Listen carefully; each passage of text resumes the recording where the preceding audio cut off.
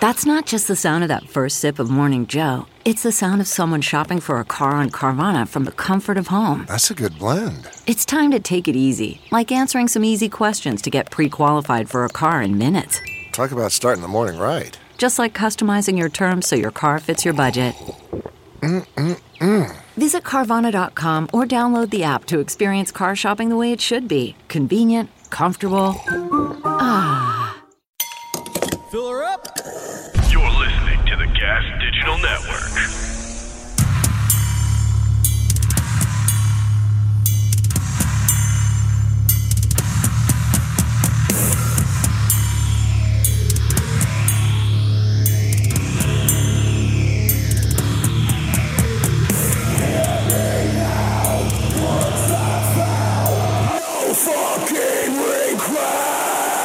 With Rob Flynn. What up? What up? What up? Podcast party people. How you doing, man? What's going on here? There we go. This thing's sticking up there. There we go. There we go. Oh, how you doing? How you feeling? I am slightly more recharged than I've been in the last couple of podcasts. The Trevor thing kind of threw me for a loop, man. Threw me off. You know, it just threw me off for a good week. It's just too fucking nuts, man. I think people are still reeling from it. You know? Hopefully you're not reeling from it, but if you are, totally get it. Yeah. But in other news, I had a pretty good week. First of all, it's fucking hot as balls today. It's like May fucking 16th or 20th. What is today? May 24th, 16th. I'm way off. May 24th. It's almost June. My sun is great. It's hot as balls today. Fucking 93 degrees up by where I am. Holy shit. It's fucking blazing. Very cool. I love it when it gets hot like this. The only thing I don't like is walking the dogs. I got to go super early, and I'm like, fuck. I always take too long, and then I get out there, and it's fucking hot. But I love it. This is the time of year that I live for. This is when I can go to the lake. This is when I can go wakeboarding, drink beer in the backyard, shirt off. It's nice. Love this time of year. My oldest son, Xander's, about to graduate. Going to graduate at the end of the week here. Probably on the day that you're listening to this. Yeah, he's going to graduate high school, man. It's crazy, dude. Crazy. I'm shocked. I can't even fucking believe it. It's nuts. It is nuts. It goes by really fast, man. Let me tell you. When you have kids, it goes by fucking fast. Holy moly. Yeah, and then the other day, I don't know what he's going to do. He might have a little party. He might not. They're still trying to figure it out. I was like, whatever you want to do. Like, just have at it. Go crazy. And I took my youngest, Wyatt, I took him driving for the first time. Driving on Sunday. Oh, my God. That was so much fucking fun. I took him to this kind of abandoned parking lot where there's nothing around. And I mean, you know, I got a pretty big car, so he, you know, it's definitely a learning curve. You know, you forget how much like of a learning curve it is. Like you just think like, oh, I'll gently push the brake or I'll gently push the gas. And like when you get in for the first time, both my kids did this. Like, wow. I'm like, whoa, brake, slam on the brake. You know, like the first couple of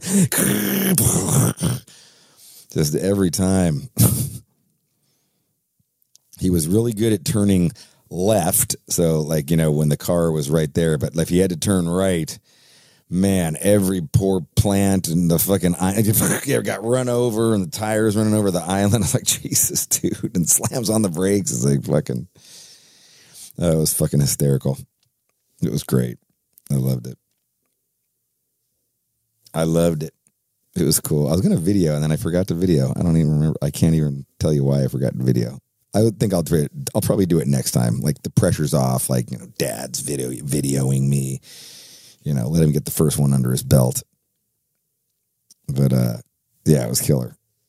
And then I had him parking, and you know what? He actually did really good at parking.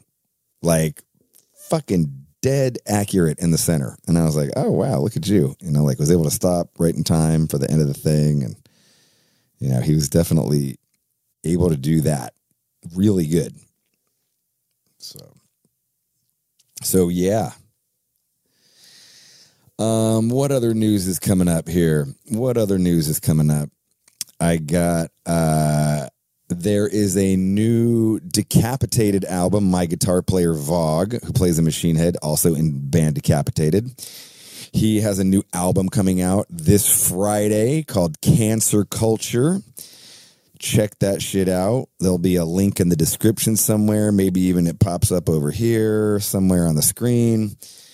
But yeah, check that shit out. It'll be on fucking all the socials. You can pre-order it from Nuclear Blast, get vinyl and CDs and cassettes and yada, yada, yada. And, but it's going to be obviously everywhere digital providers, digital service providers. They're called DSPs. And I got a feature on there. I got a feature on the new Decapitated song called Iconoclast. And, you know what? I think maybe can I play it? No, I can't play it. Can I? Fuck. Or can I play it? I can play it. I can play it. Let me see here. There's a video for it and everything. Let me find the track. I'll just play in my part, so not to give too much away. It's a banger. It's a fucking banger, bro. Let's see. There is Decapitated Masters. Oh, that's loud. Here, let me get to the heavy part.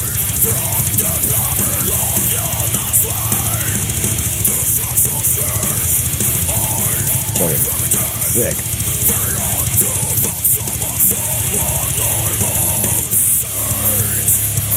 And here's my part coming up here.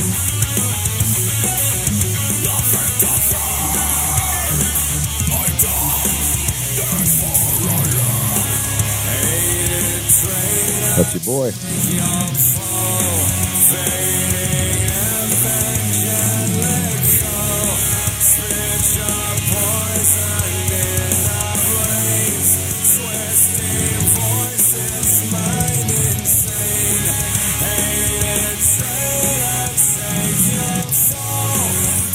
Pretty cool, huh? Pretty cool.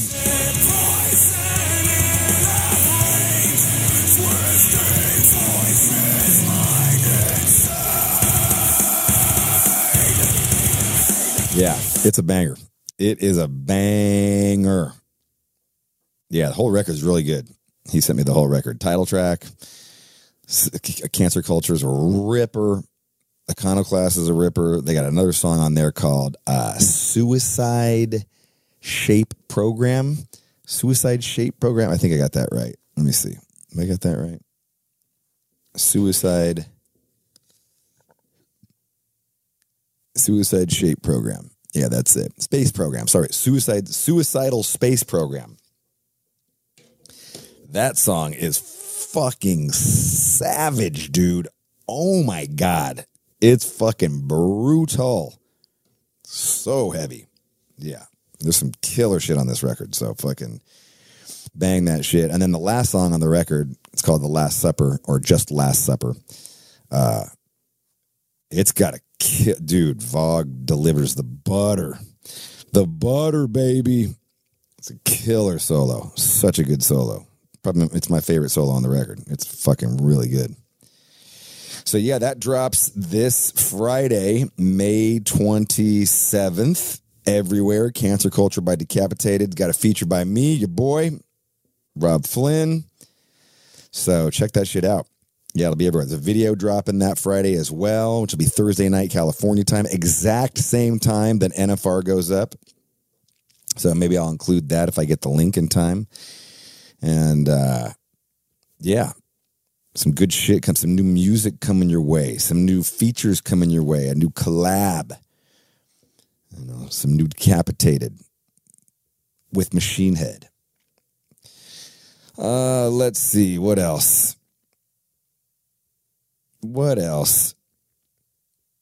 I had the wife and I are finally having relations again, which is nice. She had an operation on her lady parts, and so we couldn't have relations for a while. Too long. 8 weeks, for God's sakes. A lot of porn during that 8 weeks. Let me tell you, a lot of porn. I went down the whole stepdaughter fucking porn. You ever watch this? You ever write in, leave it in the comments. Or right into No Effing Regrets podcast at Gmail if you don't want to leave your comments for public to see. And I'll read them if you want, but if you give me your permission, I'll read them, and I don't have to read your name or anything. I can just read your story. But I was watching this stepdaughter. It's so stupid, stepdaughter porn. It's like the dad remarries, and then it's like it's okay because the daughter's not like blood relationship, and it's always just so fucking stupid. It's like the fucking dad's laying in bed, and of course he's naked because everybody who sleeps naked. Like I sleep with underwear on, but not naked. Maybe some of you creepy motherfuckers sleep naked. I don't know. Let me know. But he's there. And then the stepmom is, of course, there. And then the daughter comes in like, Daddy, I can't sleep. And it's like, this chick's like 30 years old, but she's got pigtails and fucking, she's got like a little Catholic schoolgirl outfit. Of course, because that's what you go to bed in, right? You go to bed in a Catholic schoolgirl outfit. Can you give me a massage?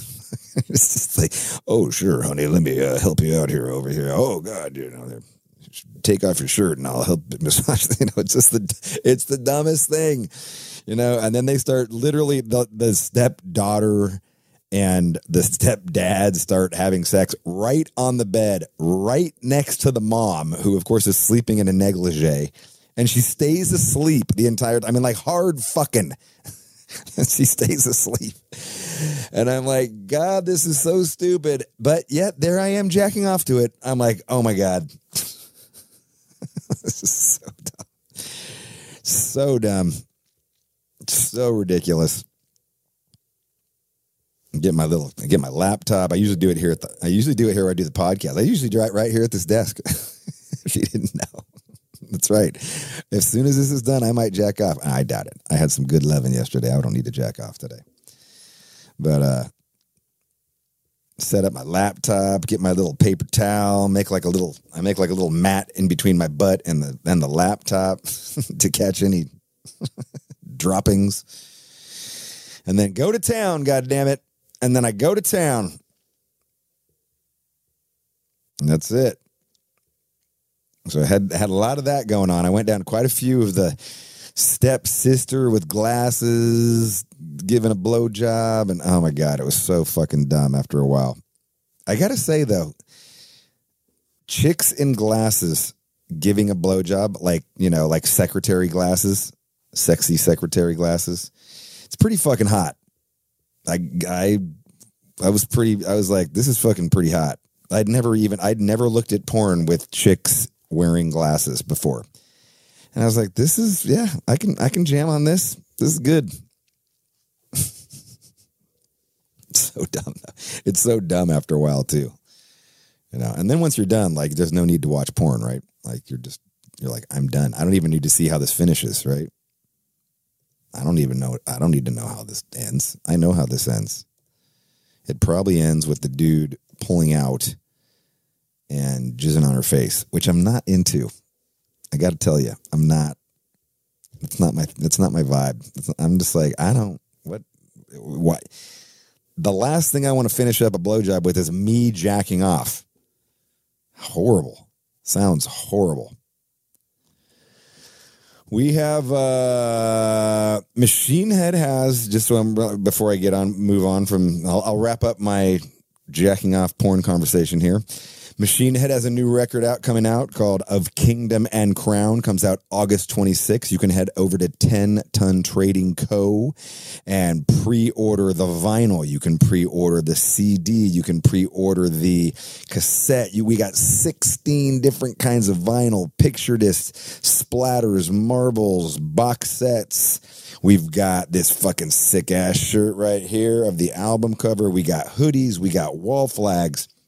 Again, I'll put the description in here, and hopefully somewhere on the YouTube thing, there's a thing floating around that you can just click on, and it takes you there for 10 Ton Trading Co. And the vinyl arrives in November. I want to say November 25th, and the CD and all digital service providers on August 26th. So check that shit out. Let's see here. I'm going to play you. I went to, I saw this band opening for Cannibal Corpse the other day, and they fucking slayed, bro. They fucking slayed. Oh my God, it was fucking good. It was so fucking good. Crushed it. Singer, this song, this is the song that just fucking blew me away too. Like I didn't know the name of the song until he told me, and I came up to him after the show. I was like, bro, that shit was fucking brutal. This is fucking awesome. This song is called Intensified Genocide. Listen to how fast he spits this shit in the middle.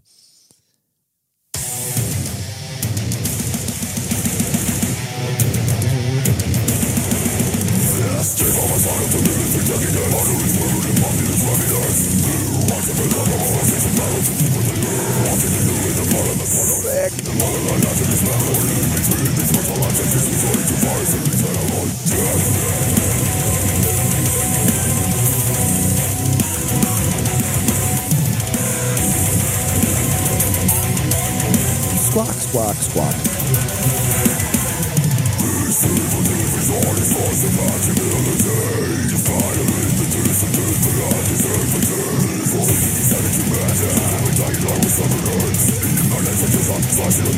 So good.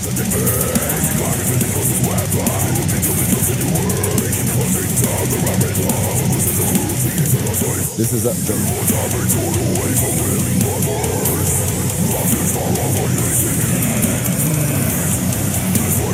fucking brutality.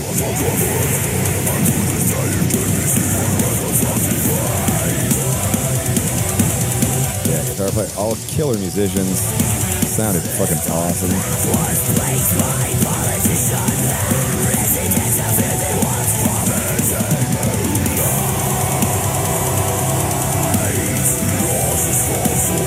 This song is called, what is this called? Barren and Breathless Macrocosm.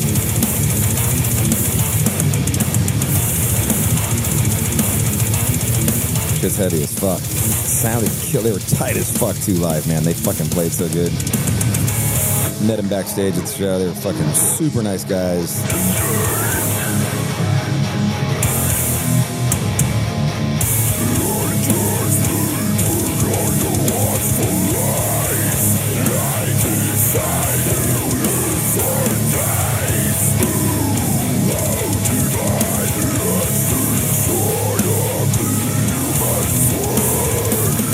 This is the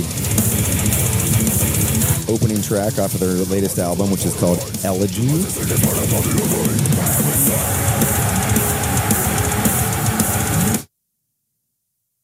Pretty epic shit too, man. They got some really good, like, cool string parts, cool piano bits, like cool segues in between songs, you know, like it's gonna add some atmosphere to the vibe.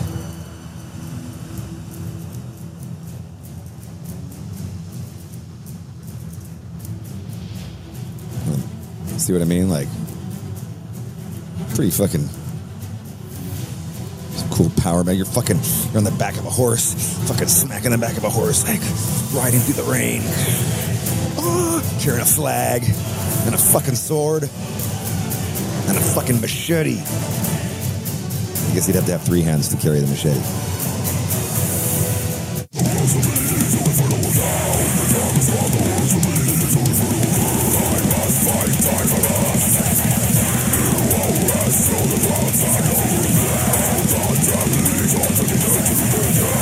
Pretty sick, right? Yeah, check out the records. This is off of the album called Reclaimer. They have another one called Melancholy, and the latest one is called Elegy.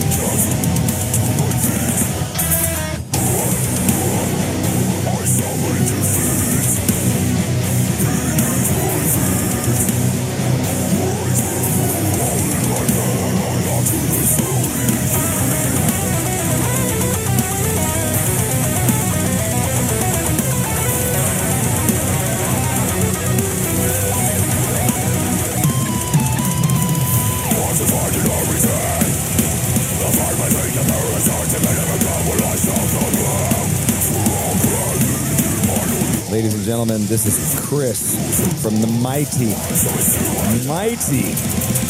Shadow of Intent. Worried about letting someone else pick out the perfect avocado for your perfect impress them on the third date guacamole? Well, good thing Instacart shoppers are as picky as you are. They find ripe avocados like it's their guac on the line. They are milk expiration date detectives. They bag eggs like the 12 precious pieces of cargo they are. So let Instacart shoppers overthink your groceries so that you can overthink what you'll wear on that third date. Download the Instacart app today to get free delivery on your first 3 orders, while supplies last. Minimum $10 per order. Additional terms apply. Where are you at? We're on tour. We're in Dallas. So we're playing Amplified Live today, the place that used to be called Gas Monkey. Oh, okay. Gotcha. Cool. Yeah. So it's not Gas Monkey anymore? Right. They renamed it. So the 3,000 cap room just straight up closed, and the outdoor room. Yeah, the outdoor room. I think they expanded the cap a bit to like 1,400, and it's called Amplified Live now. Oh, okay. Yeah. All right. Cool place. Yeah, it is a cool place. I always had like good food, good dressing rooms. Kind of remote, like pretty remote location though, right? Like feels like it's in the middle of nowhere. Yeah, it at least has, the usual fast food and hotels and stuff. But yeah, it's, Dallas. Yeah. Is this like a festival or is this, what is this? So I have another band called Currents that's on tour with Diarist Murder and After the Burial right now. Oh, shit. Okay. Yeah. So that's basically what I'm doing. Yeah, you're a busy guy, man. Holy yeah. smokes. Yeah. Yeah, that's awesome. How's that? So the tour's going? The tour just started? Yeah, we did 4 dates in Cali, 1 in Arizona, and now we're starting up Texas. Right on. Yeah, man, it's exciting. Yeah, it's an exciting one. Still pretty early in the tour, but everyone's cool. How would you compare? I've never seen Currents. How would you compare it to Shadow of Intent? So where Shadow of Intent's more like in the death metal melodic area, Currents would be closer to, I guess, if you've heard Architects or Bring the Horizon, closer to that, but like a little heavier. Okay. Yeah, tuned pretty low, down to drop E. So it's a, super low tune. Nice. Yeah. Yeah, drop E and Shadow of Intent's, on 6 strings. So just a couple different things. And obviously vocally, it's not all death metal growls. It's more of the higher pitched screaming and singing choruses, stuff like that. Are you singing or do you have a singer? We have a singer. Okay. I'm just guitar. Okay, because I know you do a little bit of the clean singing in Shadow, right? Yeah, exactly. But the Currents guy is just way better than me, in my opinion. So just give it all to him because he's gonna nail it. Right. Yeah, that's the way to do it. Yeah, totally. Is this also it's also self-released? No. So Currents is on the Nuclear Blast imprint called Sharp Tone. Okay. That August Burns Red just signed to, and they've had We Came as Romans for a while. So very much in like that metalcore realm. Okay. That's cool.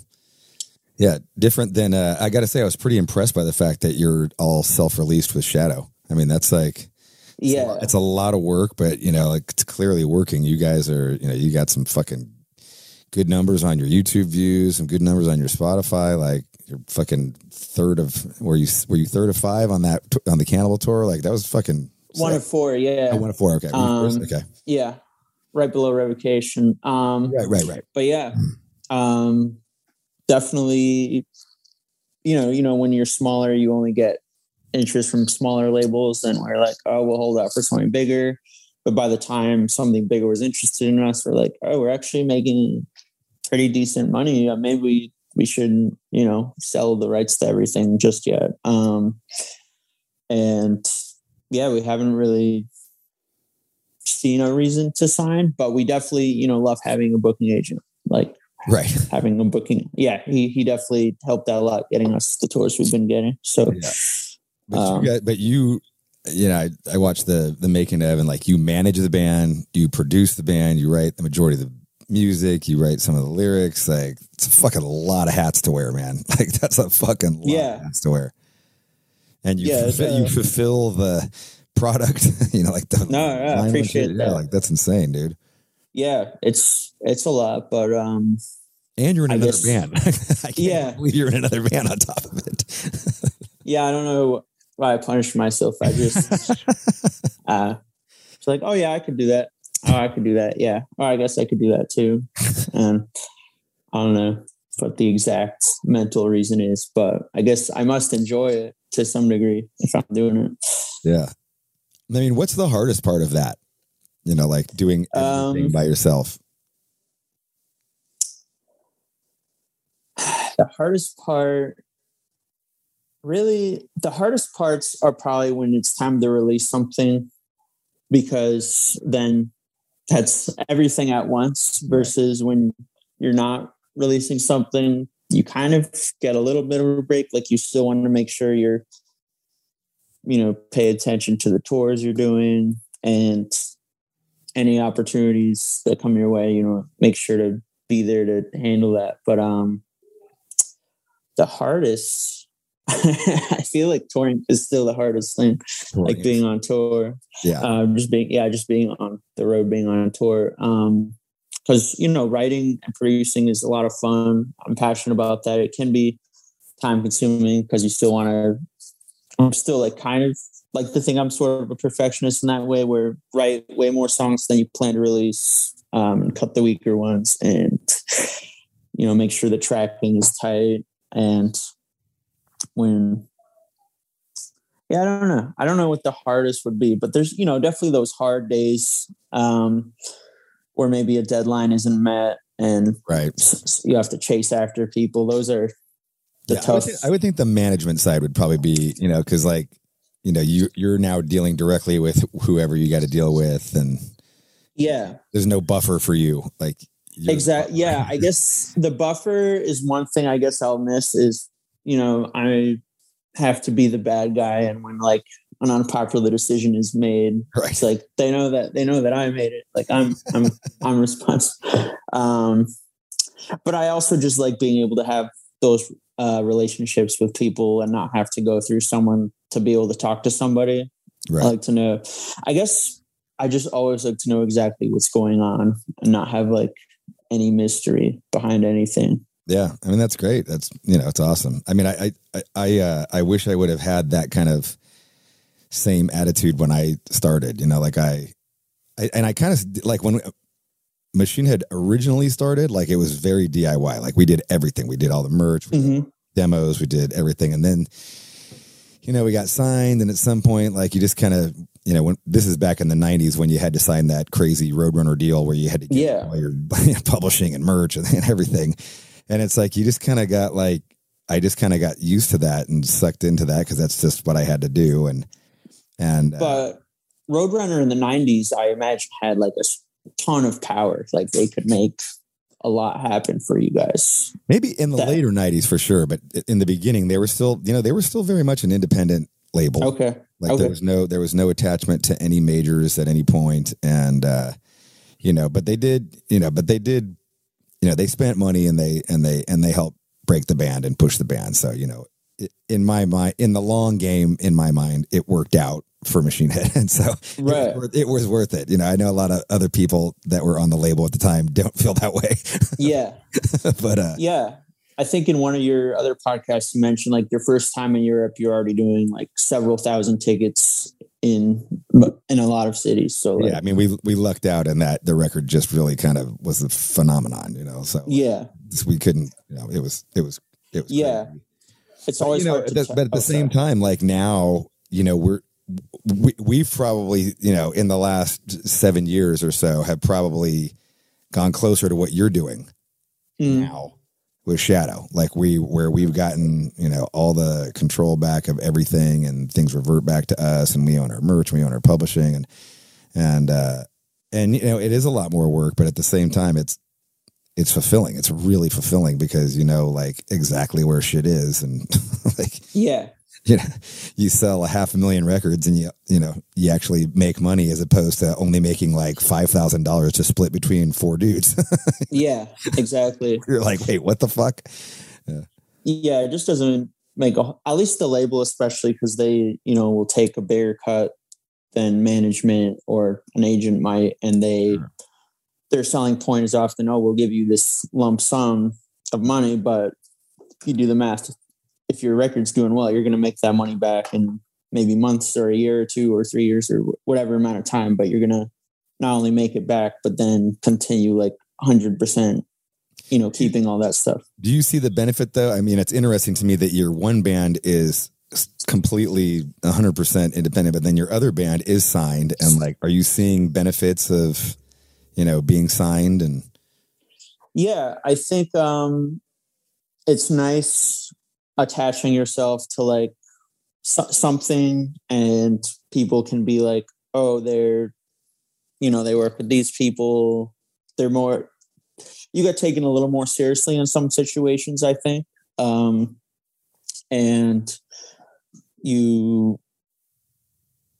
I guess you just have a little more legitimacy. Like, they're like, oh, they're a signed band. You know, if they're on a record label, they must be a big deal. And just that in itself has an inherent value. But as far as like modern day distribution, I guess I'm like, well, people don't really. I would love it if they did, but people don't really like go into Walmart, Target, or FYE and buy records. right. So that kind of selling point of like, oh, if you're on a label, you get distributed into record stores, and it's like, that looks really cool. If people bought music like they used to, that would be. Yeah, I'm trying to think the last time that I went and bought a CD at a record store. It's like again, it's like nice. I love when people do, but I can't say that I do. Yeah. And I could never expect someone to do something that I'm not even doing. So I think a lot of the selling points record labels had are not really there anymore. But I will say I can definitely see like how if you see the same band, all factors held constant, but they're, you know, attached to a bigger record label, they might get some opportunities that another band wouldn't. And so some bands, you know, give up a little in the beginning so that maybe their growth can get faster by attaching themselves to that name. And, you know, if the members of the band, you know, maybe they're not working nice jobs and they don't have a lot of money to work with, that lump sum can be nice too, to pay producer or videos or whatever they have to pay for. And like the funding of like vinyl's pretty expensive, you know, like to get like a good number of vinyl, like it's pricey now. Yeah. I think because we have to do 2x12s for all our albums, because all our albums are 40, you know, past 45 minutes. So we can't just do the one. So I think with shipping, because all the plants, I guess, are overseas. So it's like 12 each. Ooh, maybe cut that out. I don't want anyone to know. Right. I'm just kidding. But yeah, vinyl, you know, I think you print a couple thousand at a time. So you have to just make sure you're setting that money aside after you've made it. So that's part of the trick is, oh, you made all this money, but you can't pay yourselves with it just yet. It needs to go towards this stuff. Right. But I guess in our situation, we were pretty conservative and cheap in the beginning. and we just invested $2,000 of our own money to like get the initial mixing done and the initial like merch printing album art done. And then from there, everything was just paid for by, the earnings of owning everything. That's killer. So That's killer.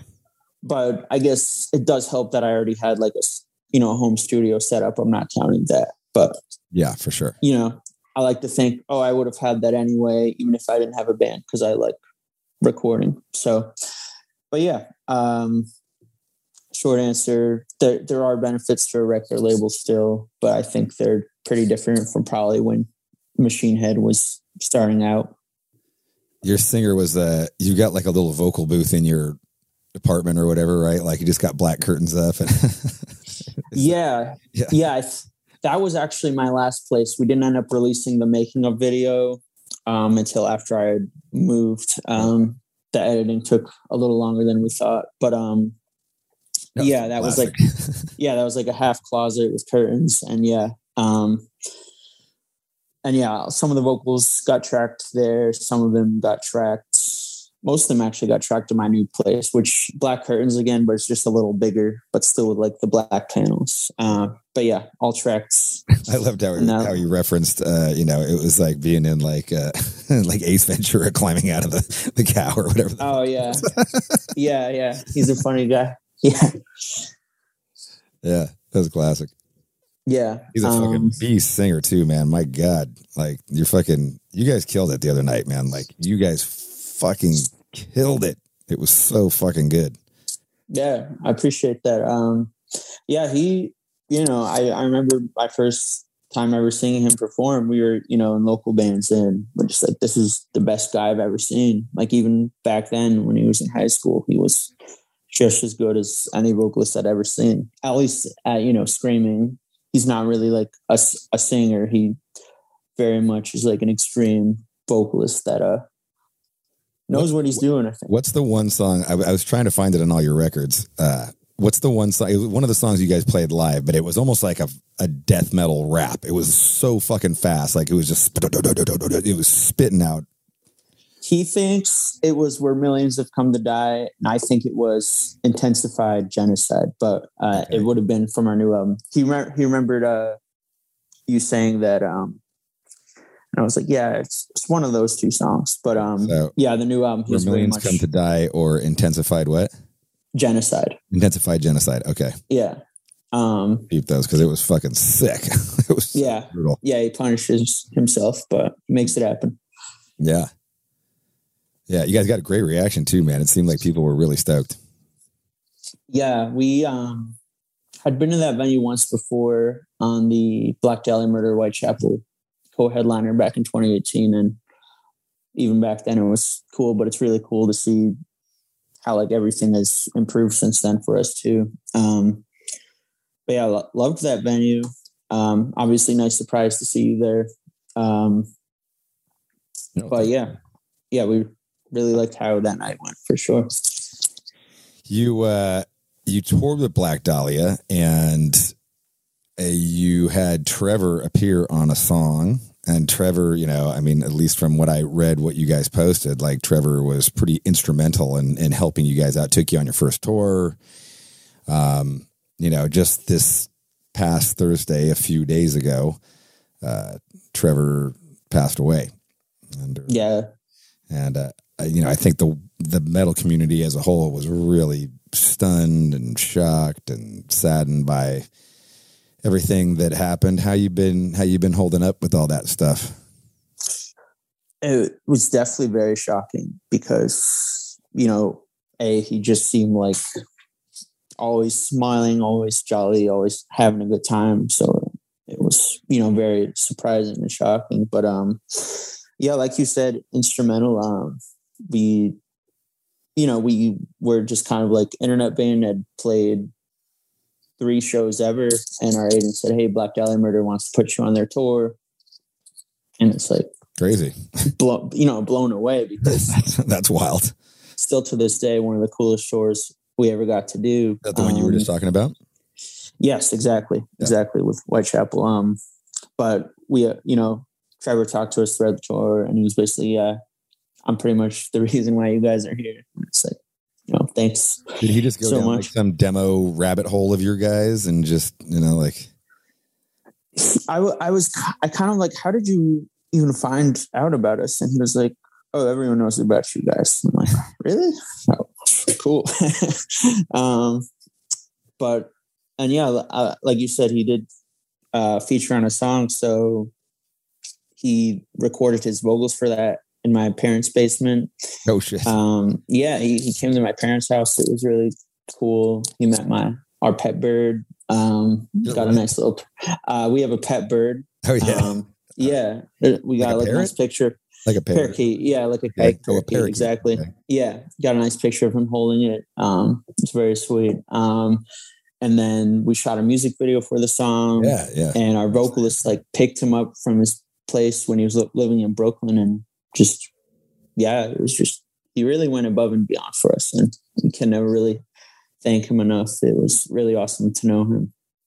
And I got to see him when the Cannibal Corpse tour hit Georgia. He came out to that, and it's just very sad that was the last time I got to see him. Yeah, man. I mean, it's fucking shocking.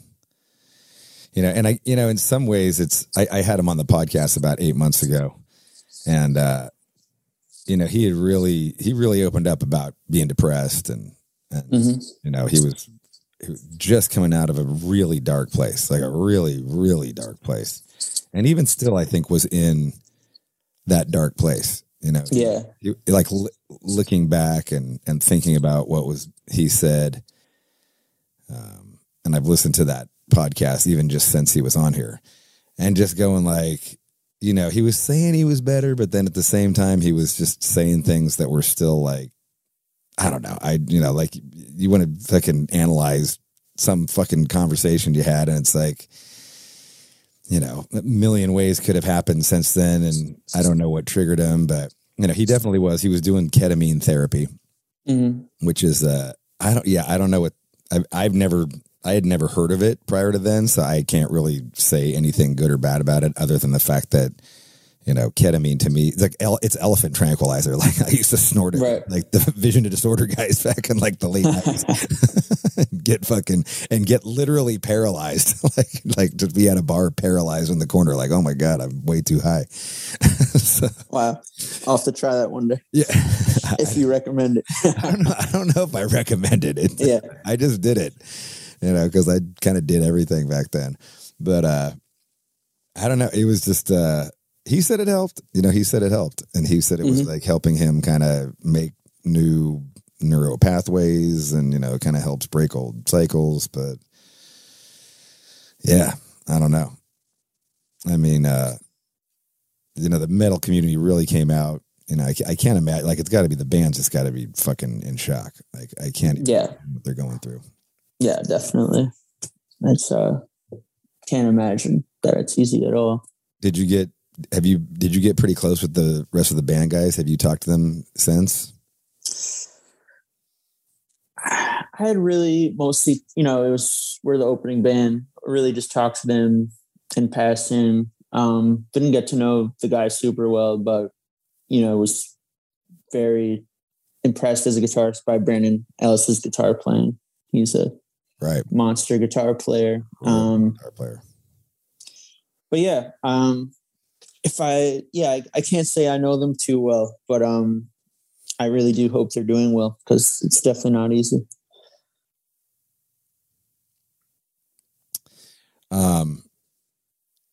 So what is on the horizon for Shadow of Intent? So we just announced recently we are doing the As They Dying 20-year tour coming up. I saw that, yeah. And they just announced yesterday. Fortunately, Josh, who was like one of my favorite guys, he just left the band. I just talked to him yesterday. What was all that about? I don't think he's quite ready to talk about it, but it sounded, from the context, it sounded like he had just some other opportunities he wanted to pursue. I know that he runs like a pretty successful studio. They, work on the Bad Wolves records and the Light the Torch records. So they've got some cool stuff going on. So I would imagine he definitely wants to focus on that to some degree. And obviously there's always behind the scenes stuff that maybe we don't all know about, but right. I could only imagine that's part of the decision. And they're also getting, so Ryan Neff from Miss Maya is going to fill in for him, which honestly, I feel like is the guy to do it. They who is it? It's Miss May Eyes, bass player and singer. Oh, right. That kind of looks like Josh too. So I wouldn't be surprised if some Fairweather fans can't tell the difference. Right. And Ken Susi from Unearth will be filling in on guitar now that Nick has also left the band. Oh, holy moly.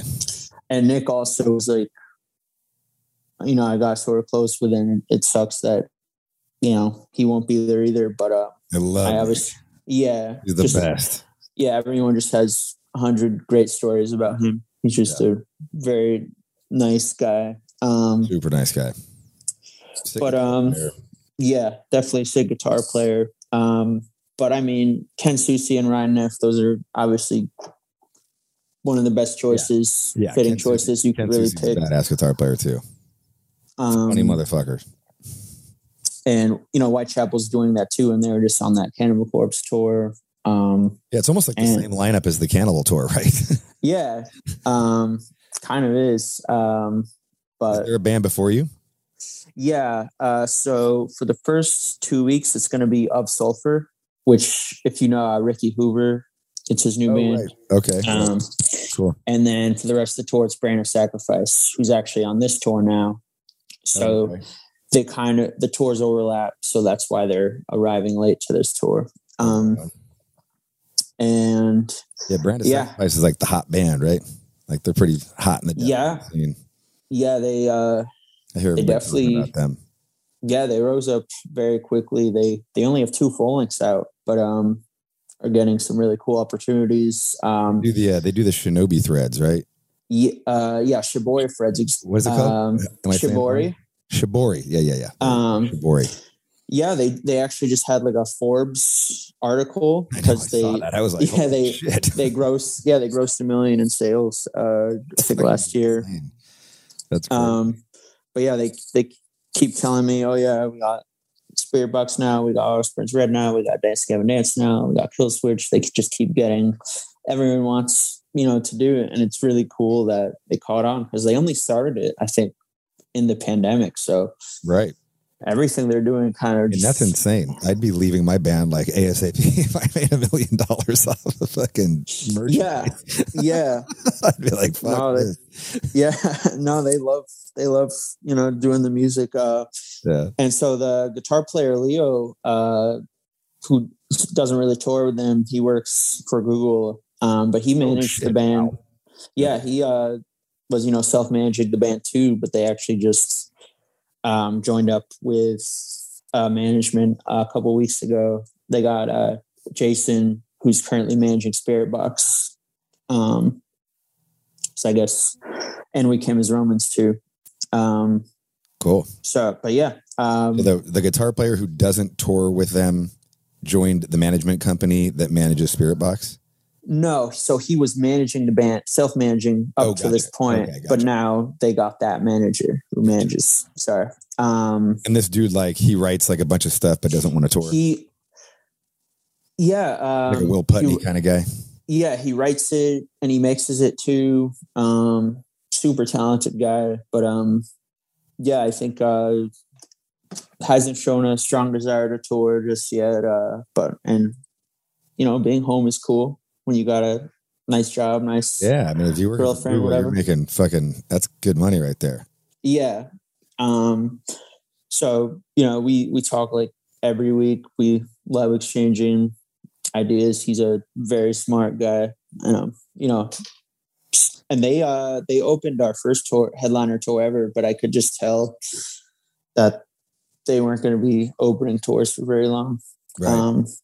They just got it all together. They got the branding, they got the music, they know what they're doing for sure.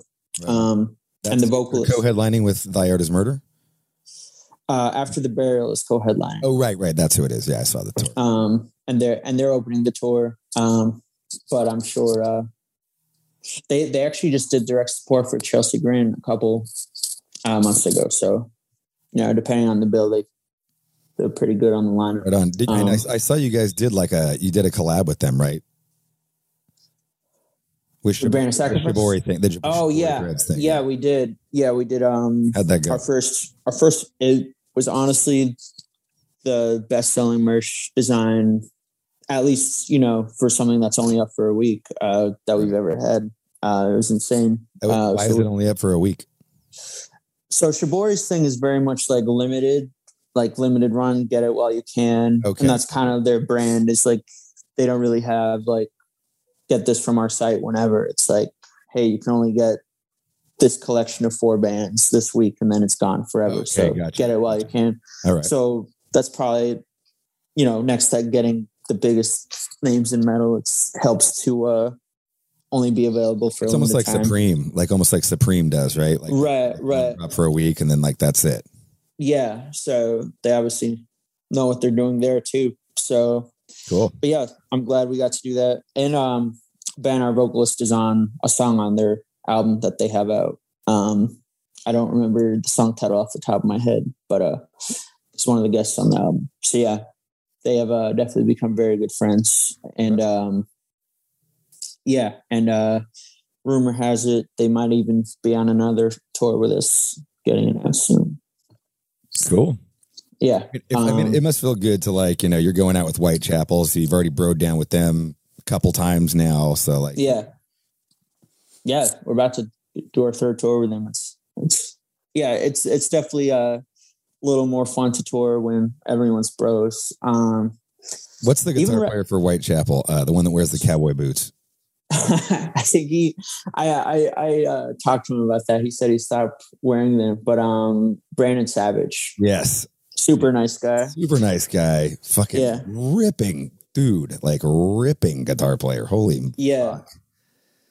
Yeah. Cool. We broke down at that show. We were hanging out. I was hanging out. I mean, that tour was everybody was a fucking shredder of death.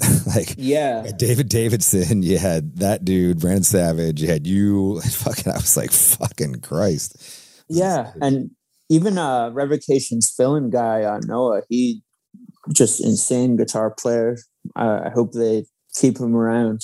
Because backstage, do you guys all jam at any point and have a shred off? Kind of. Dave and I both brought practice amps to the green rooms, and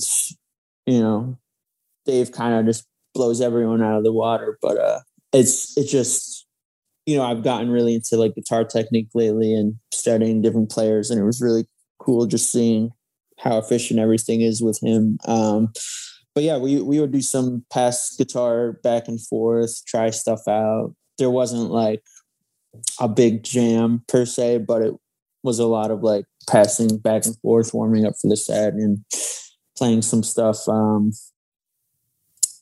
yeah, it was just really cool to be around all those great guitar players. And even, being our first tour with Revocation, they really were very easy to get along with. We all kind of became friends with them pretty quickly. So always nice to have guys like that around. Yeah, Eric and Rob from Cannibal are both fucking killer too. Yes. Eric Town's fucking badass. Yeah. Eric. Not to take anything away from Rob, but Eric Town is fucking a really sick guitar player. Absolutely.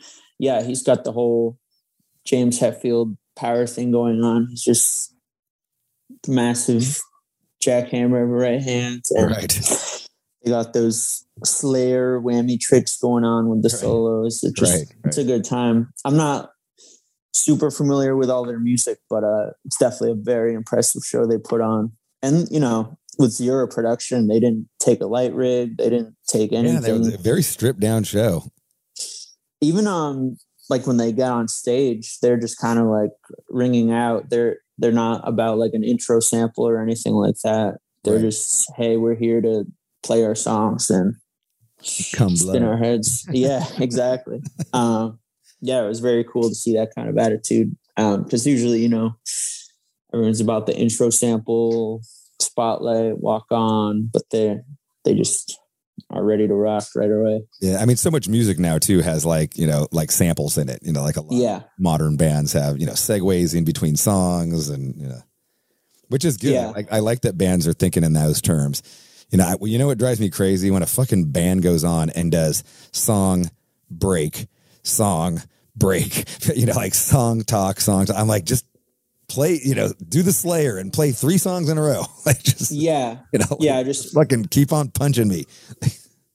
Just awkward silence between every song. Yeah. Or just talking, like they gotta like, hey, so more rock talk or whatever the fuck they're gonna say.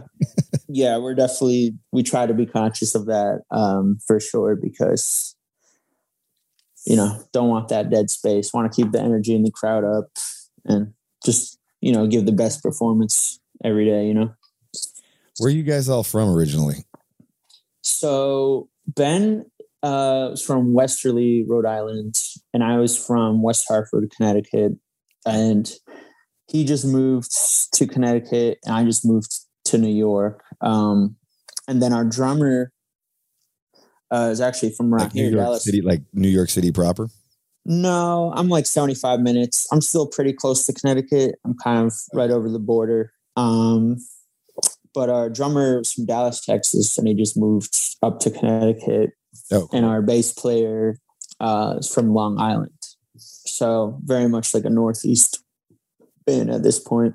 Do you guys get together to rehearse? Or is it like kind of everybody's rehearsing on their own? I kind of have a very poor attitude about that because, you know, being a manager, I'm like very, you know, business minded. And I'm like, I feel like we only need to practice like 2 or 3 days before a tour, and that's it. Because like everyone just learn your shit on your own time. The practice is more to make sure that the in-ear rig is still working, the MIDI guitar changes are lining up. Because you know, everything's to the click. So as long as everyone is, you know, doing their shit right, it kind of works out. I'm sort of jealous of people that, you know, are like, oh, we don't need a click, we'll just feel it out. They write their songs together in a room, and I guess my brain just never thought like that. I'm like, as long as you're, you know, tight and the songs are good, that's what matters to me. But it's really cool to see bands, you know, writing it. Like, are you familiar with Arcspire? Mm-hmm. They have band practice apparently like 4 or 5 times a week or something nuts like that, even if they're not about to go on tour. And they, I guess, write like that too. And it's right. You know, they're some of the best musicians I've ever seen in metal. But you know, I guess for us to have practice that often, I don't really see the benefits. I would say like, oh, we should just write better songs in that time or work on other stuff. Me personally, you know, my free time, I kind of just am working with other bands. Since I've, you know, built the whole studio, I'm like, why not work with other bands in it if I have the time to? Right. So yeah, we don't really get together and rehearse that much. We just started working together a little more in the writing though. Cause for pretty much every album, I'll just write instrumental, send it to Ben. He puts vocals on it. Bryce retracts the drums with a little of his embellishments. At least initially though, it was just like drum programs at first. Right? Yeah. The first 2 albums are not only the drums, but the bass I programmed as well. You programmed it? Oh, you didn't play it. Okay.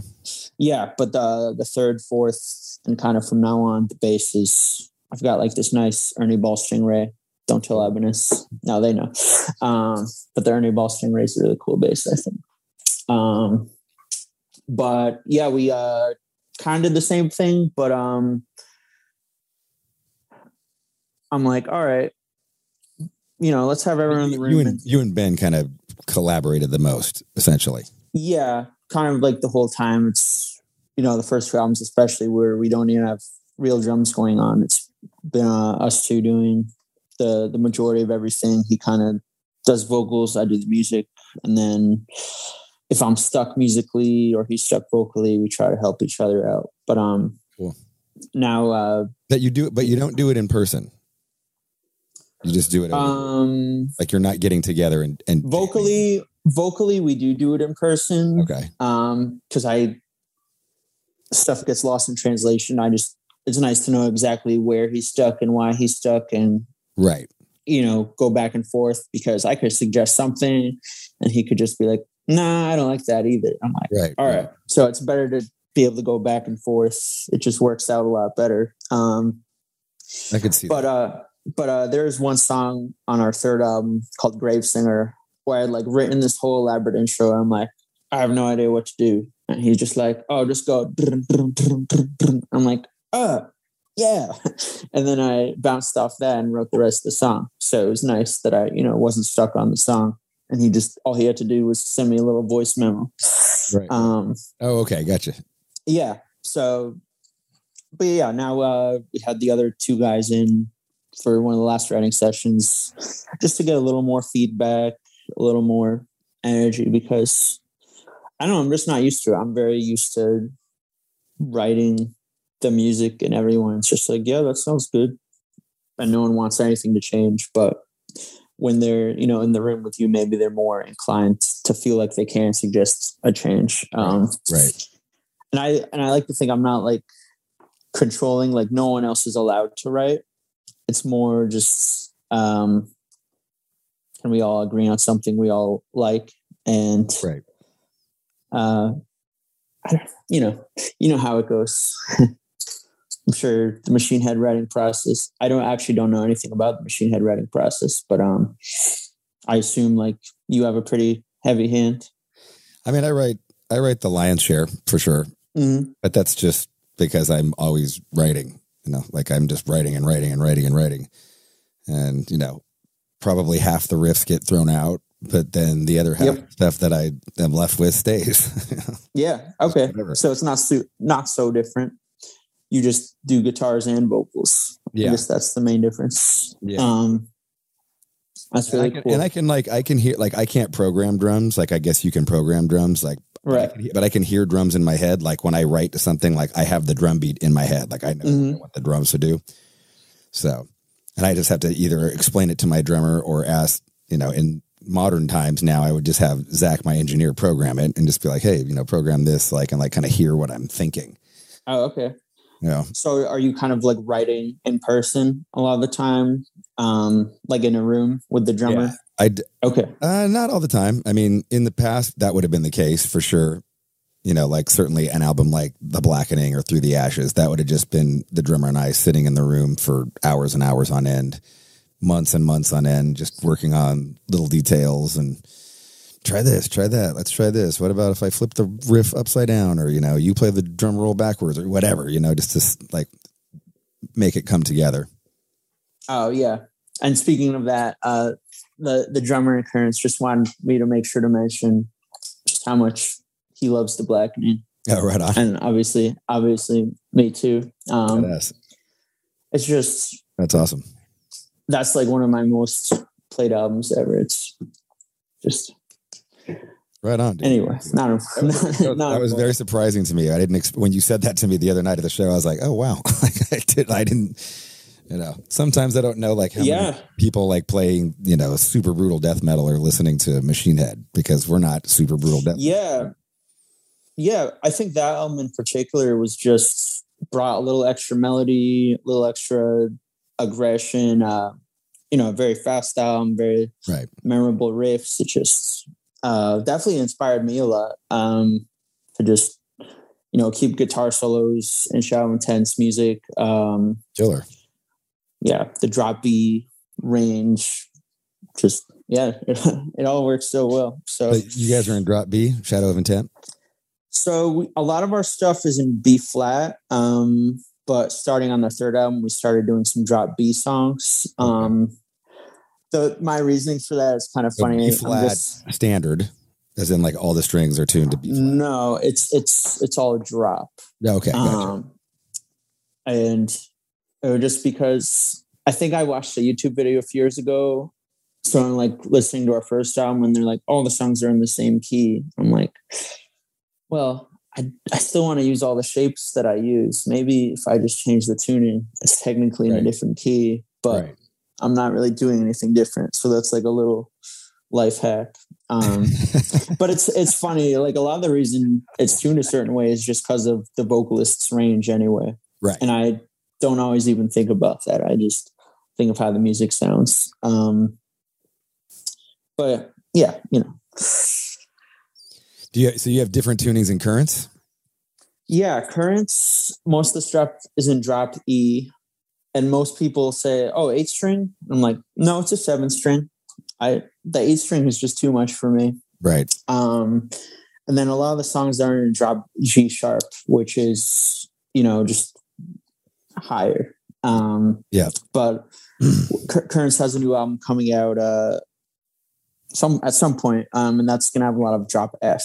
Cool. Same reasoning. It's just like I got tired of hearing everything in the same key, and I'm like, let's just change this, and everything's in a new key all of a sudden. That's awesome. Yeah, I love it.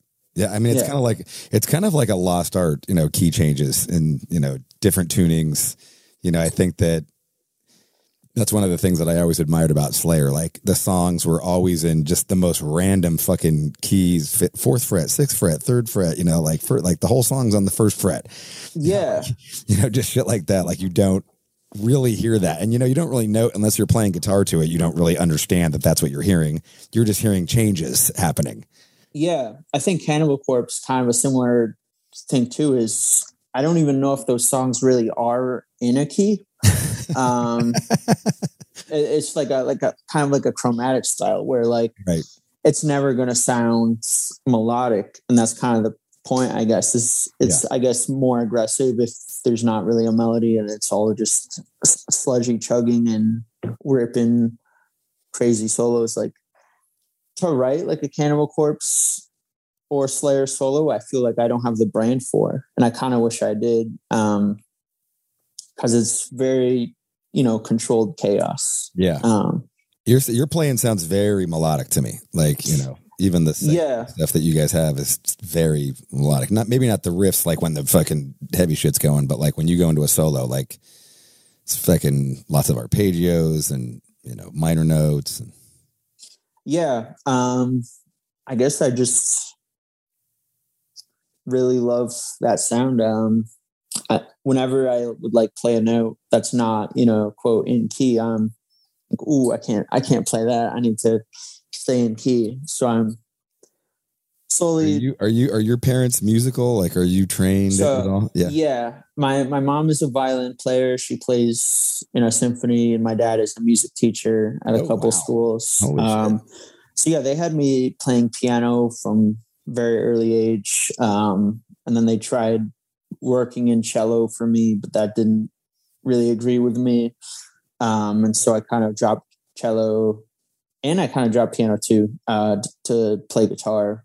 And they at first weren't super thrilled because, you know, classical, and I instantly was like trying to play all the Guitar Hero songs because that's kind of what got me into it. Okay. So I like just found Metallica and Slipknot and Disturbed, and even when I got Guitar Hero Metallica, that had a Beautiful Morning off of the Blackening. Right. So that obviously played a role in my early metal. So yeah, I never really was interested in playing classical guitar. My dad gave me 1 or 2 pieces of music that I kind of learned, but I was like, it's no Metallica. But you're not listening to Metallica when you're super young, are you? Like, what are you listening to when you're super young? I mean, you're obviously exposed to a lot of classical music if your mom's playing violin in a symphony and your dad's teaching. What exactly is your dad teaching? Oh, man. I don't want to get it wrong because I've never actually. I'm sure he must teach some theory. I know he does teach bass, and I know he conducts sometimes. So I need to clarify that with him. Okay. Before I say the wrong don't worry thing. About it. I know my mom's going to hear this, and she's going to text me what he actually teaches. That's exactly what's going to happen. because she's very savvy with everything now. She knows all the bands. Oh, that's good to know. Yeah, she takes a good interest. It's cool. Does your mom get death metal now? Like she probably didn't get it at first, right? She's probably like, "What the fuck are you listening to?" Yeah, probably more than she did 10 years ago. She definitely like appreciates the complexity of like what Shadow Intent does. I don't know if I think she like checks out bands just to know what the hype's about, but I don't know if she would actually like listen to it in her free time for fun. But yeah, she likes to stay educated in what's going on. But yeah, they're musical, very into classical. I think my dad even is into jazz too. And even my little brother's like amazing piano player, amazing violin and trumpet player. Wow, Rod. So yeah, I'm definitely an outlier in that way, but I still stuck with music, just very different from the conventional, go be a music major somewhere. And I could see though, like why that controlled chaos of a Slayer or a Cannibal Corpse would be hard for you, because you're so like, like having so much classical music around, like the notes got to be, pitch perfect and stuff like that. Right. And just like even like placing the dives where they do. If I was to like put like a crazy dive bomb in half my solo, I would just be confused. I'd be like, I would try to like make it exactly like 4 beats or 8 beats or something. Yeah. And make sure it dips exactly. I don't know. I'm not. We need to get you listening to like Poison Idea or something, or some like old punk rock that right. Just total chaos and not in time and not in key but a beautiful just attitude and fucking exactly. Direction. In answer to your question though, I think I like the youngest I remember, I would probably be listening to the Beatles. Okay. I was definitely like super into the Beatles, just because their CDs were in the house. If I was listening to classical, I couldn't tell you what any of it was called, and I probably wasn't choosing to listen to it. It was just kind of playing. Yeah. What was your Beatles jams? Like, what were you listening to? Like, what was your song? Like, what, Peppers, or was it like I Want to Hold? Yeah, Sergeant Pepper's was a CD that got played a lot. Abbey Road got played a lot. Magical Mystery Tour. Such a strange record, right? Like, yeah. I think a lot of the records I listened to were after they stopped touring and just became like a crazy studio band with crazy ideas. And that was kind of like the Beatles I knew, was just super experimental, doing these, revolutionary things. Right. Like I'm the Walrus. I was always just so fascinated by that song, all the little samples coming in. But yeah, I always really liked that band. I haven't listened to them as much after I found metal, because metal kind of like raised the bar of music for me. But the Beatles are still, I love the Beatles. Yeah. I fucking love the Beatles. And I love Sgt. Pepper. I love Sgt. Pepper's, especially like the little collage song at the end, like woke up, got out of bed. Yeah. A Day in the Life. Just all the fucking weirdness of that whole song just together is such a fucking. Yeah. I remember being a kid listening to it like, this is the weirdest song I've ever listened to. Yeah. There's 2 like interlude parts in the songs where the violins are doing something like really scary, like really intense and scary. It's like, oh man, this is scary. But then they end it with that big piano chord. I'm like, Yeah.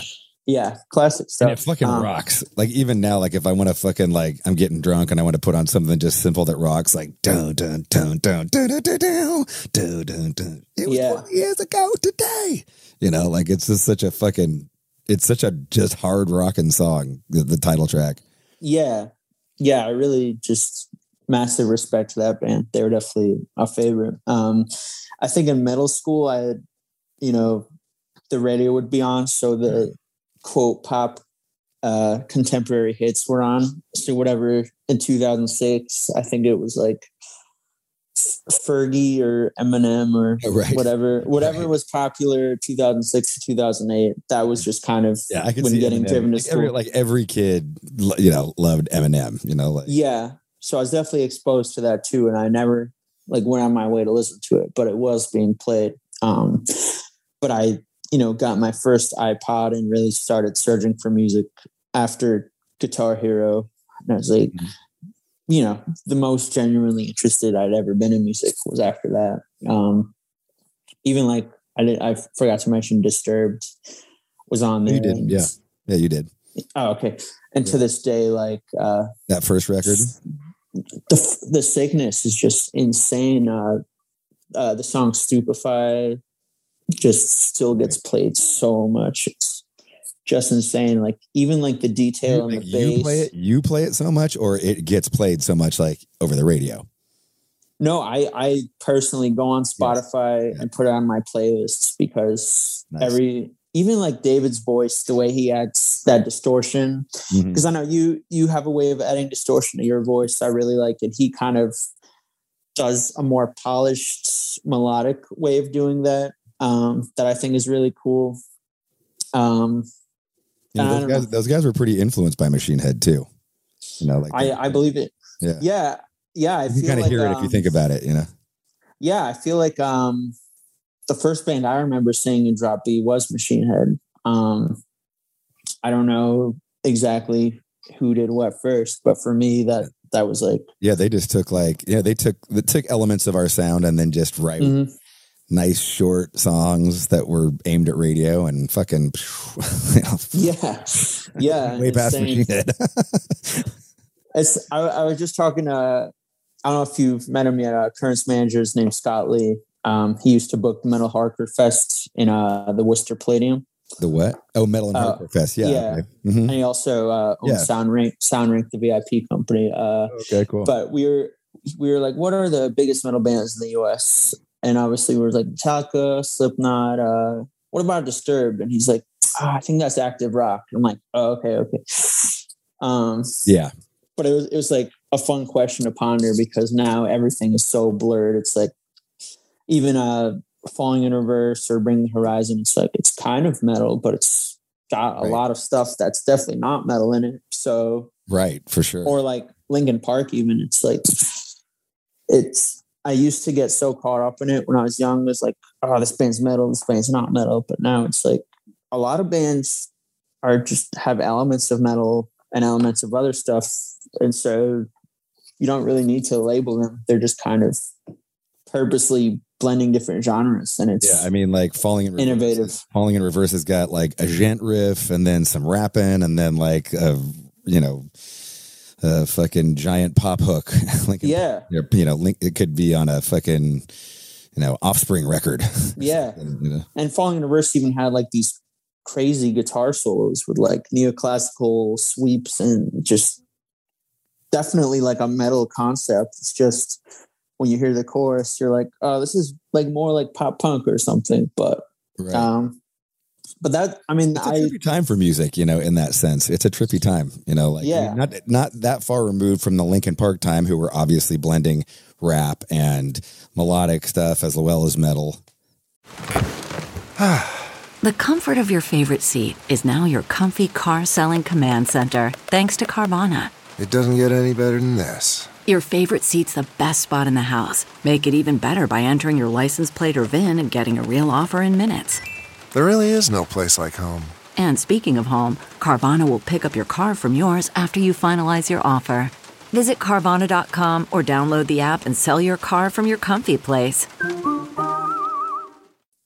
But again, like coming from like a business mindset, and that's like tricky, being manager and writer of the music. It's like, I don't know if one viewed Jades with the other, like it's a tricky, but I'm like, I at least have the mindset, like the people that innovate are going to do the best. So not rehashing stuff that already exists, but rather maybe taking elements of different things and making something new out of it.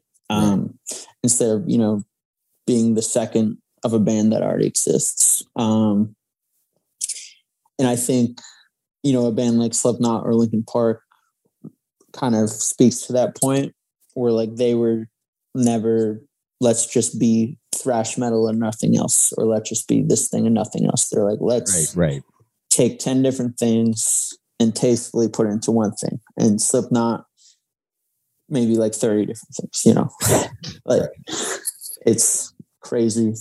the stuff that they do. Yeah. Is that a Testament shirt you're wearing?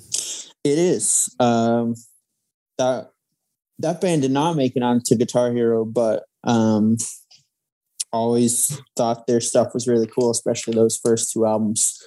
And oddly, their later stuff I actually really like. I think they like his voice, Chuck's voice got heavier. He's like pretty much screaming now. It sounds really good. And we got them on one of our songs on the new album. Oh, it's called Blood on the Sands of Time. Chuck yeah. Billy. Cool. Yeah, Chuck Billy. Yeah. I'm just always thought maybe they should have been part of the Big Four, but for whatever reason didn't get associated with that. But yeah, I think they're a great band. They were kind of like the second wave of thrash, you know what I mean? Yeah, they were just late. Their first album was maybe 86, 87. Yeah. So maybe they just missed the boat on that. Like those bands all those other bands were like on their third albums at that point. Okay. So I guess that kind of speaks to that point of they weren't really an innovator. They were like, when I listened to I don't know. I mean, I think that they innovated. You know, they certainly brought like that. There was no real like sweeping melodic arpeggiated guitar solo type stuff in thrash at that point. So I really think that you're right. I will say, like thinking of the Legacy's guitar solos, even Over the Wall, he got really melodic and sweepy in a way that and there was nothing really like there. Nobody was doing that. Yeah, Metallica and Megadeth were not, because he was really getting he's getting trained by Joe Satriani. Okay, so like he comes in as this young kid, like, and everybody's like, "Holy shit!" Like, yeah, do that. And I guess Marty Friedman was not part of their original Megadeth lineup, so we can't really credit that either. But he was kind of doing that. But like Rust in Peace wasn't until the 1990. Right. I saw that the other day. And it's like 90s albums, and Rust in Peace was on there, and I was like, Rust in Peace is 90? Really? And I look it up. I'm like, oh, is it? I thought it was like 88 or 89. I would have thought 88. Yeah. You want to know something? You want to think about something crazy? Hold on. I got to look this up now. I got to put my glasses on. Hold on a sec. What is this? Rust in Peace. You're right. 1990. Holy shit. Yeah, right. I don't remember it being 1990. You know what? That might not be right. It says January 1st. Nobody releases a fucking record on New Year's. Yeah, right. This is not right. Let me look on Apple. Sometimes they've got it better. The date correct. And I think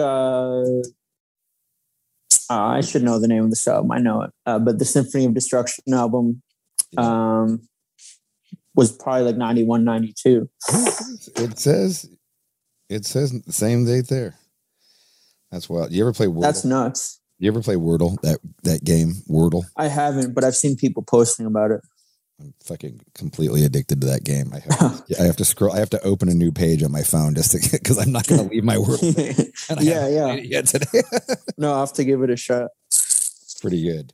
I definitely never thought of that album as a 90s album. No. I was like, oh yeah, that came out when Master Puppets came out. You're right. It's fucking no. Here it actually says September 24th, 1990. Right. Wow. And then Countdown to Extinction is July 14th, 1992. And what? Burn My Eyes was 94. 94, yeah. August 94. Yeah, so it's weird that those albums.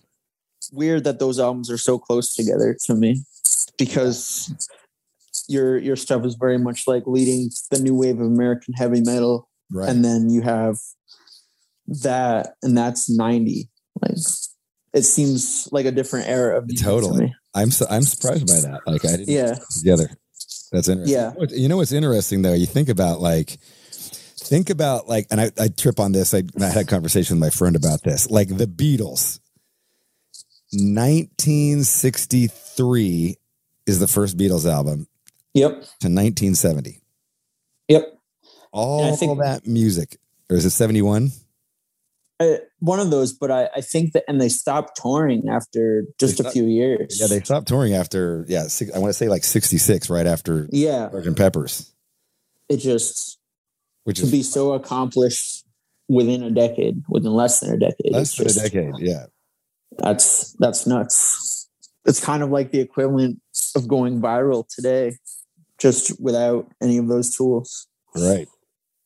Yeah, like I trip on the fact, I want to say first record, Please Please Me. And granted, they had a bunch of singles out and they had been a band for a while before this. Mm-hmm. Yeah. And singles were the thing back then. Like nobody released, records were like an afterthought. But first record is 63, second record 1963. Next two albums, Hard Day's Night, Beatles for Sale, 1964. I mean, 2 records a year, every year for the first 4 years they're a band. That's a fucking lot of music. Yeah. And something funny is when I was listening to them, I thought, if I had a band, I would release the albums that often too. I don't know why bands are taking 2 years to release albums. Right. And now that I'm doing it, I'm like, I guess I kind of get it. You kind of doing it though. You're doing currents. Yeah, that's the thing is, I guess, you know what? I stayed true to my promise. And I'm like co-writing and producing other bands' albums. So I really am. But do think about that. 1963 to 1970, all of that music. Yeah. I mean, that's a crazy amount of music that we still are analyzing and dissecting and trying to just figure the fuck what they were fucking doing. Yeah. Like 2 things. There's that documentary, Get Back, that they just put out. I haven't seen that. I started watching it. I couldn't get past all the Yoko bullshit. It's literally same. I got like 20-30 minutes in, but it's just them shitting out masterpieces in seconds, and it's insane. But I did like a little summer course at Berkeley when I was in high school, and even then they're like dissecting Beatles songs and being like this chord, blah blah blah. And it's like just such a lasting impact on music. Yeah, it is. I mean, it's eternal. I mean, to be a band, to just put out in 7 years, that's probably the length of time you've been a band, Yeah. Pretty much, I think, especially considering Child Intent didn't even play our first show till 2017. Okay. But we, existed on the internet in 2014. So pretty much. And then here's another one I trip off of: Black Sabbath, 1970 to 1978. That's the Ozzy era. So, 8 years. All those, and really I'm going to say, because I hate Technical Ecstasy, I think that record sucks, and I don't like Never Say Die at all. So I'm going to say the best Sabbath records, albums 1 through 6, that's 1970. That's 5 years. Yeah. I should know this, but did they go right to Dio, or was there another guy? Yeah, no, they went right to Dio. Yeah, so 1978's the last record, and then 1980's Dio, Heaven and Hell. And then he's 81, and then after that, they get a bunch of other singers, and Okay. Even like Ozzy's solo career after that probably went pretty quick too. Yeah. It's just wild to me, like all of that fantastic, even Metallica, you look at like 83 to 90 is Kill 'Em All, Ride the Lightning, Master of Puppets, and Justice for All, the EP, and the Black Album. 7 years. Yeah. Just literal nonstop, just hard work, commitment, dedication, all that. It's, super cool. Collection of minds that just, worked. Yeah, just worked. Create some crazy, timeless music. Yeah, I remember listening to Metallica and listening to other music, and I'm like, Metallica riffs just sound like that's how it was meant to be written. Like this was like the correct way to like write a riff, and no one else. And I don't know if that's illogical. It's just how I felt. Just like, Battery or One, it's just like, oh yeah, that's like a perfect riff. You can't ever recreate something like that. But now that I've like listened to so much music since then, I don't know. There's just so much different music now. And Metallica again is like not always in a key, sort of like we're talking about Slayer, Cannibal Corpse. But they didn't sound as, I don't know if dissonant is the word or what, but it's still, there's still always a classical element to it, Yeah. especially the early records because of Cliff. Yeah. Yeah, exactly. What's the first death metal that you start listening to? So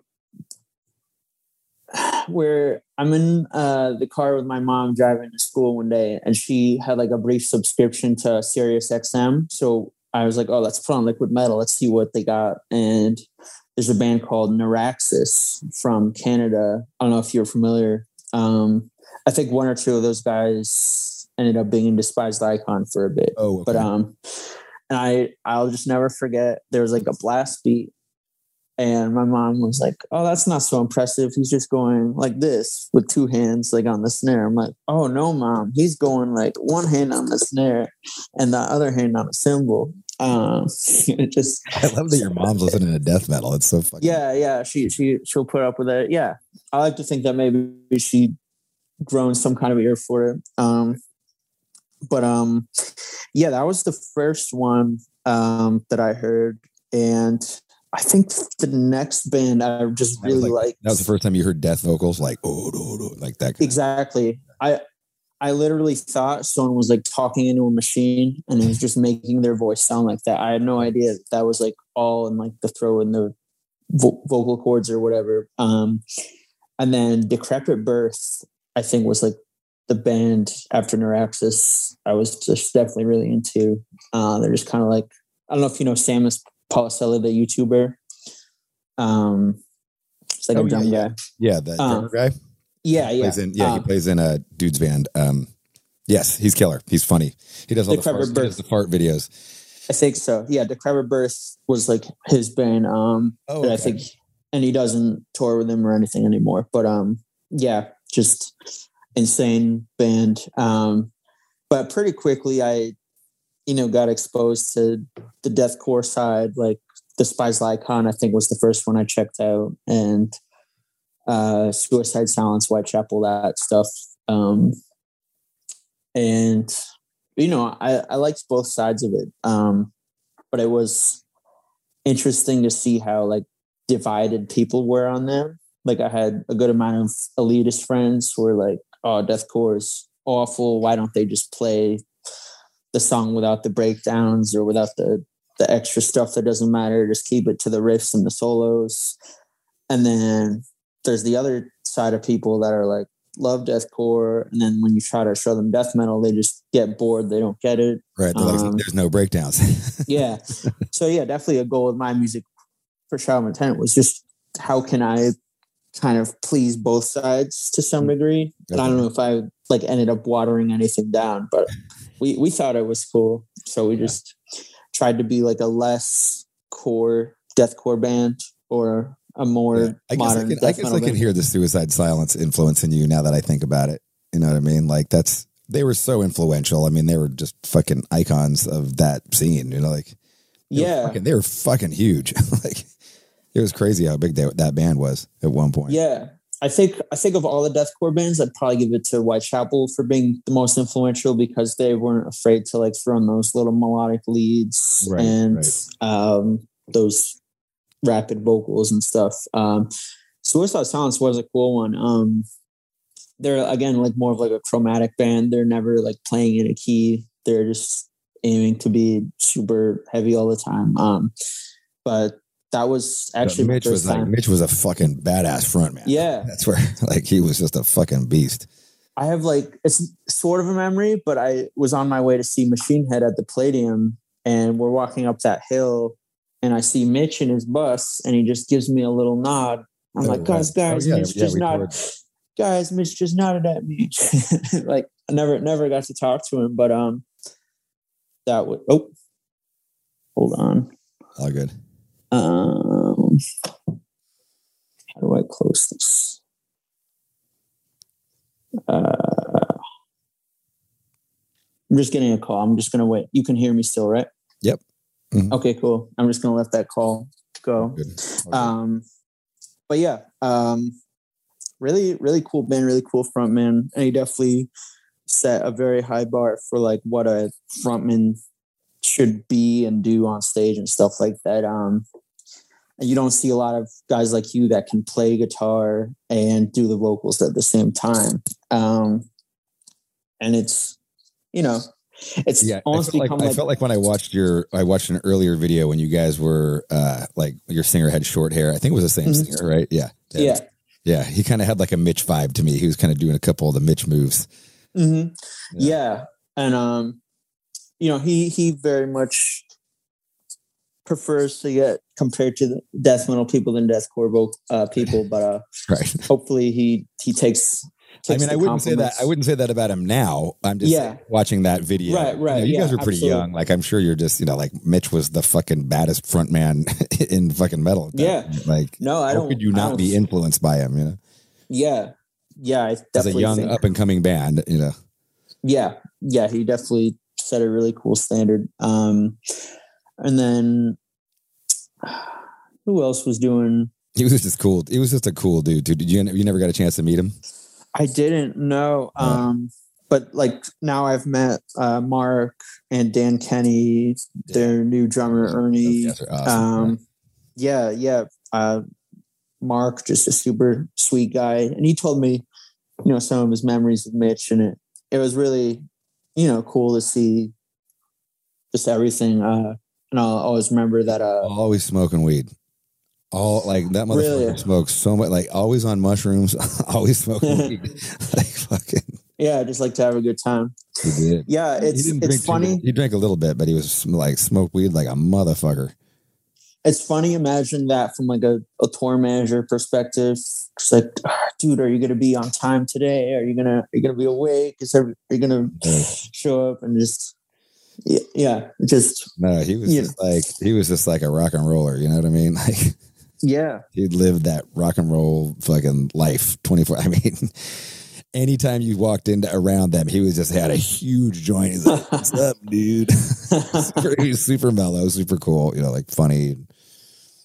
Yeah. Charming guy. Yeah. I wish I did get to meet him. I remember where I was. I think I was freshman in college walking back from class, and we got the news about the motorcycle thing. And, right. Again, just didn't expect that to happen, but the support from the scene was like insane. And the memorial show was really cool to see. I tell you what, that memorial show was awesome. And fucking Phil Bozeman from Whitechapel, dude, his version of that fucking song, I was fucking blown. I was like, holy shit. His voice was fucking savage. Yeah. Like he fucking destroyed that shit. Yeah, I remember nothing for against years. Else, but like, he fucking killed it. No, for years, that was like the one vocal song that everyone was like, yeah, Phil Bozeman's version of that Suicide Silence song. Gotta check that out. Ever. Yeah. I remember watching it just being like, oh my fucking God, like this dude's voice is nuts. Yeah. Seeing like Randy Blythe do one too was that just was nuts. Jamming with Randy. Because I play guitar songs, so that was fun. Oh, that's awesome. Yeah. Yeah, I haven't extensively watched it. Did you end up doing vocals for one of them, or were you just? I did an acoustic song for him. Okay. It was a Black Sabbath song off of Heaven and Hell called Die Young. And so me and Mark did an acoustic song for Mitch, and I sang that acoustically. And then I played guitar on You Only Live Once. Awesome. Yeah. Awesome. That was a rager. It was the last song of the night. It was like, fucking. Yeah. Just sounds like a crazy show. Yeah, it was wild. It was a wild show. It was awesome. It was a pretty special night, man. Like it's very emotional, like the fucking video that they played before this whole show was just heartbreaking. You're like, fuck, there wasn't a dry eye in the audience. Like everybody's like, oh my God, like fucking. Yeah, I can imagine. Really well. It was really, it was a touching tribute. Yep. Just, and, back to the death metal thing. I think Black Dahlia Murder again was like one of the earlier ones, along with because the melodic death metal side I feel like was very important to us. Like Soilwork and In Flames were some other cool ones. Oh, cool, right on. And I actually like had one of the old members of our band where like Soil works like a melodic death metal band. He's like, nah, bro, they're a metalcore band. Like, what? Nah, they're not a metalcore band. Yeah, they had, you know, a lot of their stuff, they'll do like the sing chorus and scream verse type thing. And so sometimes people are just like, oh, that means it's metalcore because they do that. But then it's like, oh, does that make Opeth metalcore? Right. Do you guys party? Like, are you guys all ragers, or you keep it pretty chill on tour? So the guys all love the joint doinks, the THC stuff. I don't enjoy it as much as I used to. But obviously if it's like, oh, you could do this with like your idol, and I'm like, oh, okay, I guess I'll do it then. But as far as like just waking up every day and being high, I just wouldn't enjoy that. But yeah, I wouldn't say people are like raging partiers because no one is like getting trashed every night. But you know, you got a lot of responsibility, you especially. Yeah. I feel like I probably couldn't if I wanted to, unless we just hired some more people to the team. But yeah, I mean, everyone likes to hang and have a good time, hang with the people we're on tour with and stuff. But we're not, you know, getting trash, throwing up in dumpsters and stuff like that. Who draws more girls, Currents or Shadow of Intent? That's a great question. I think probably by a few percent Currents. I don't know like by what percentage, but I think that's just like a constant in the metalcore world versus the death metal world. Right. There's a lot of dudes in death metal, right? Yes. But they're, you know, they'll bring their girlfriends out, or some girlfriends. I think deathcore, maybe girls tend to like more. Suicide maybe. Silence had a lot of girls at their show. Yeah, like fucking Mitch was a heartthrob, you know. Yeah, I think if you have the right frontman, probably you'll have girls at your shows, just in any genre. But yeah, right on. Well, dude, I really enjoyed catching up with you, man. Yeah, me too, man. Podcast. This was killer. Yeah, it was great to check this one out. And I just checked out the Spencer one the other day to warm up. Rad. But yeah, really like what you're doing, man. Yeah, that's killer. No, I'm stoked for your band and bands.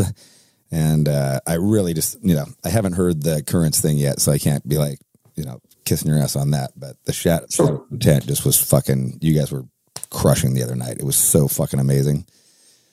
Thanks, man. Yeah, I appreciate that. Yeah. Really, I'm just really glad you got to see it. You know, didn't expect walking in that you would be there, but it was really cool. Yeah, it was a blast. So best of luck with everything, man. Like, I hope you keep on, you know, I hope both your bands do great. Like, I hope you just fucking keep on killing it. Best of luck for the As I Light. Why don't you give a plug for your new record, your upcoming tour, like all your stuff? Sure. Yeah. Everything you're doing right now. Yeah. So Currents and Shadow of Intent will have new music at some point. Not sure when, but it's coming. So the new album is not out yet. Yeah, Shadow of Intent did just put out an album in January, so I'll say that. Yeah. Elegy. Upcoming tours. Really, the only one that's announced is the As I Lay Dying tour coming up in June, July. That'll be a good one. And yeah, that's all I can really talk about. But definitely looking forward to all that. And Currents is on tour right now with Brand of Sacrifice, Thy Art is Murder, and After the Burial. Yes. Yeah. I love that. That last After the Burial record is fucking awesome. Yeah. Yeah. All their stuff is just, oh my God. They keep raising the bar. Fucking Riff City. Yeah, absolutely. Yeah. And obviously looking forward to whatever you do next. Awesome. Thank you, man. Anyway, there you go. Chris Wiseman, right? Yes, sir. Yeah, ladies and gentlemen, right there, the mighty Chris Wiseman, Shadow of Intent, Currents here on No Fucking Regrets. No fucking regrets! With Rob Flynn.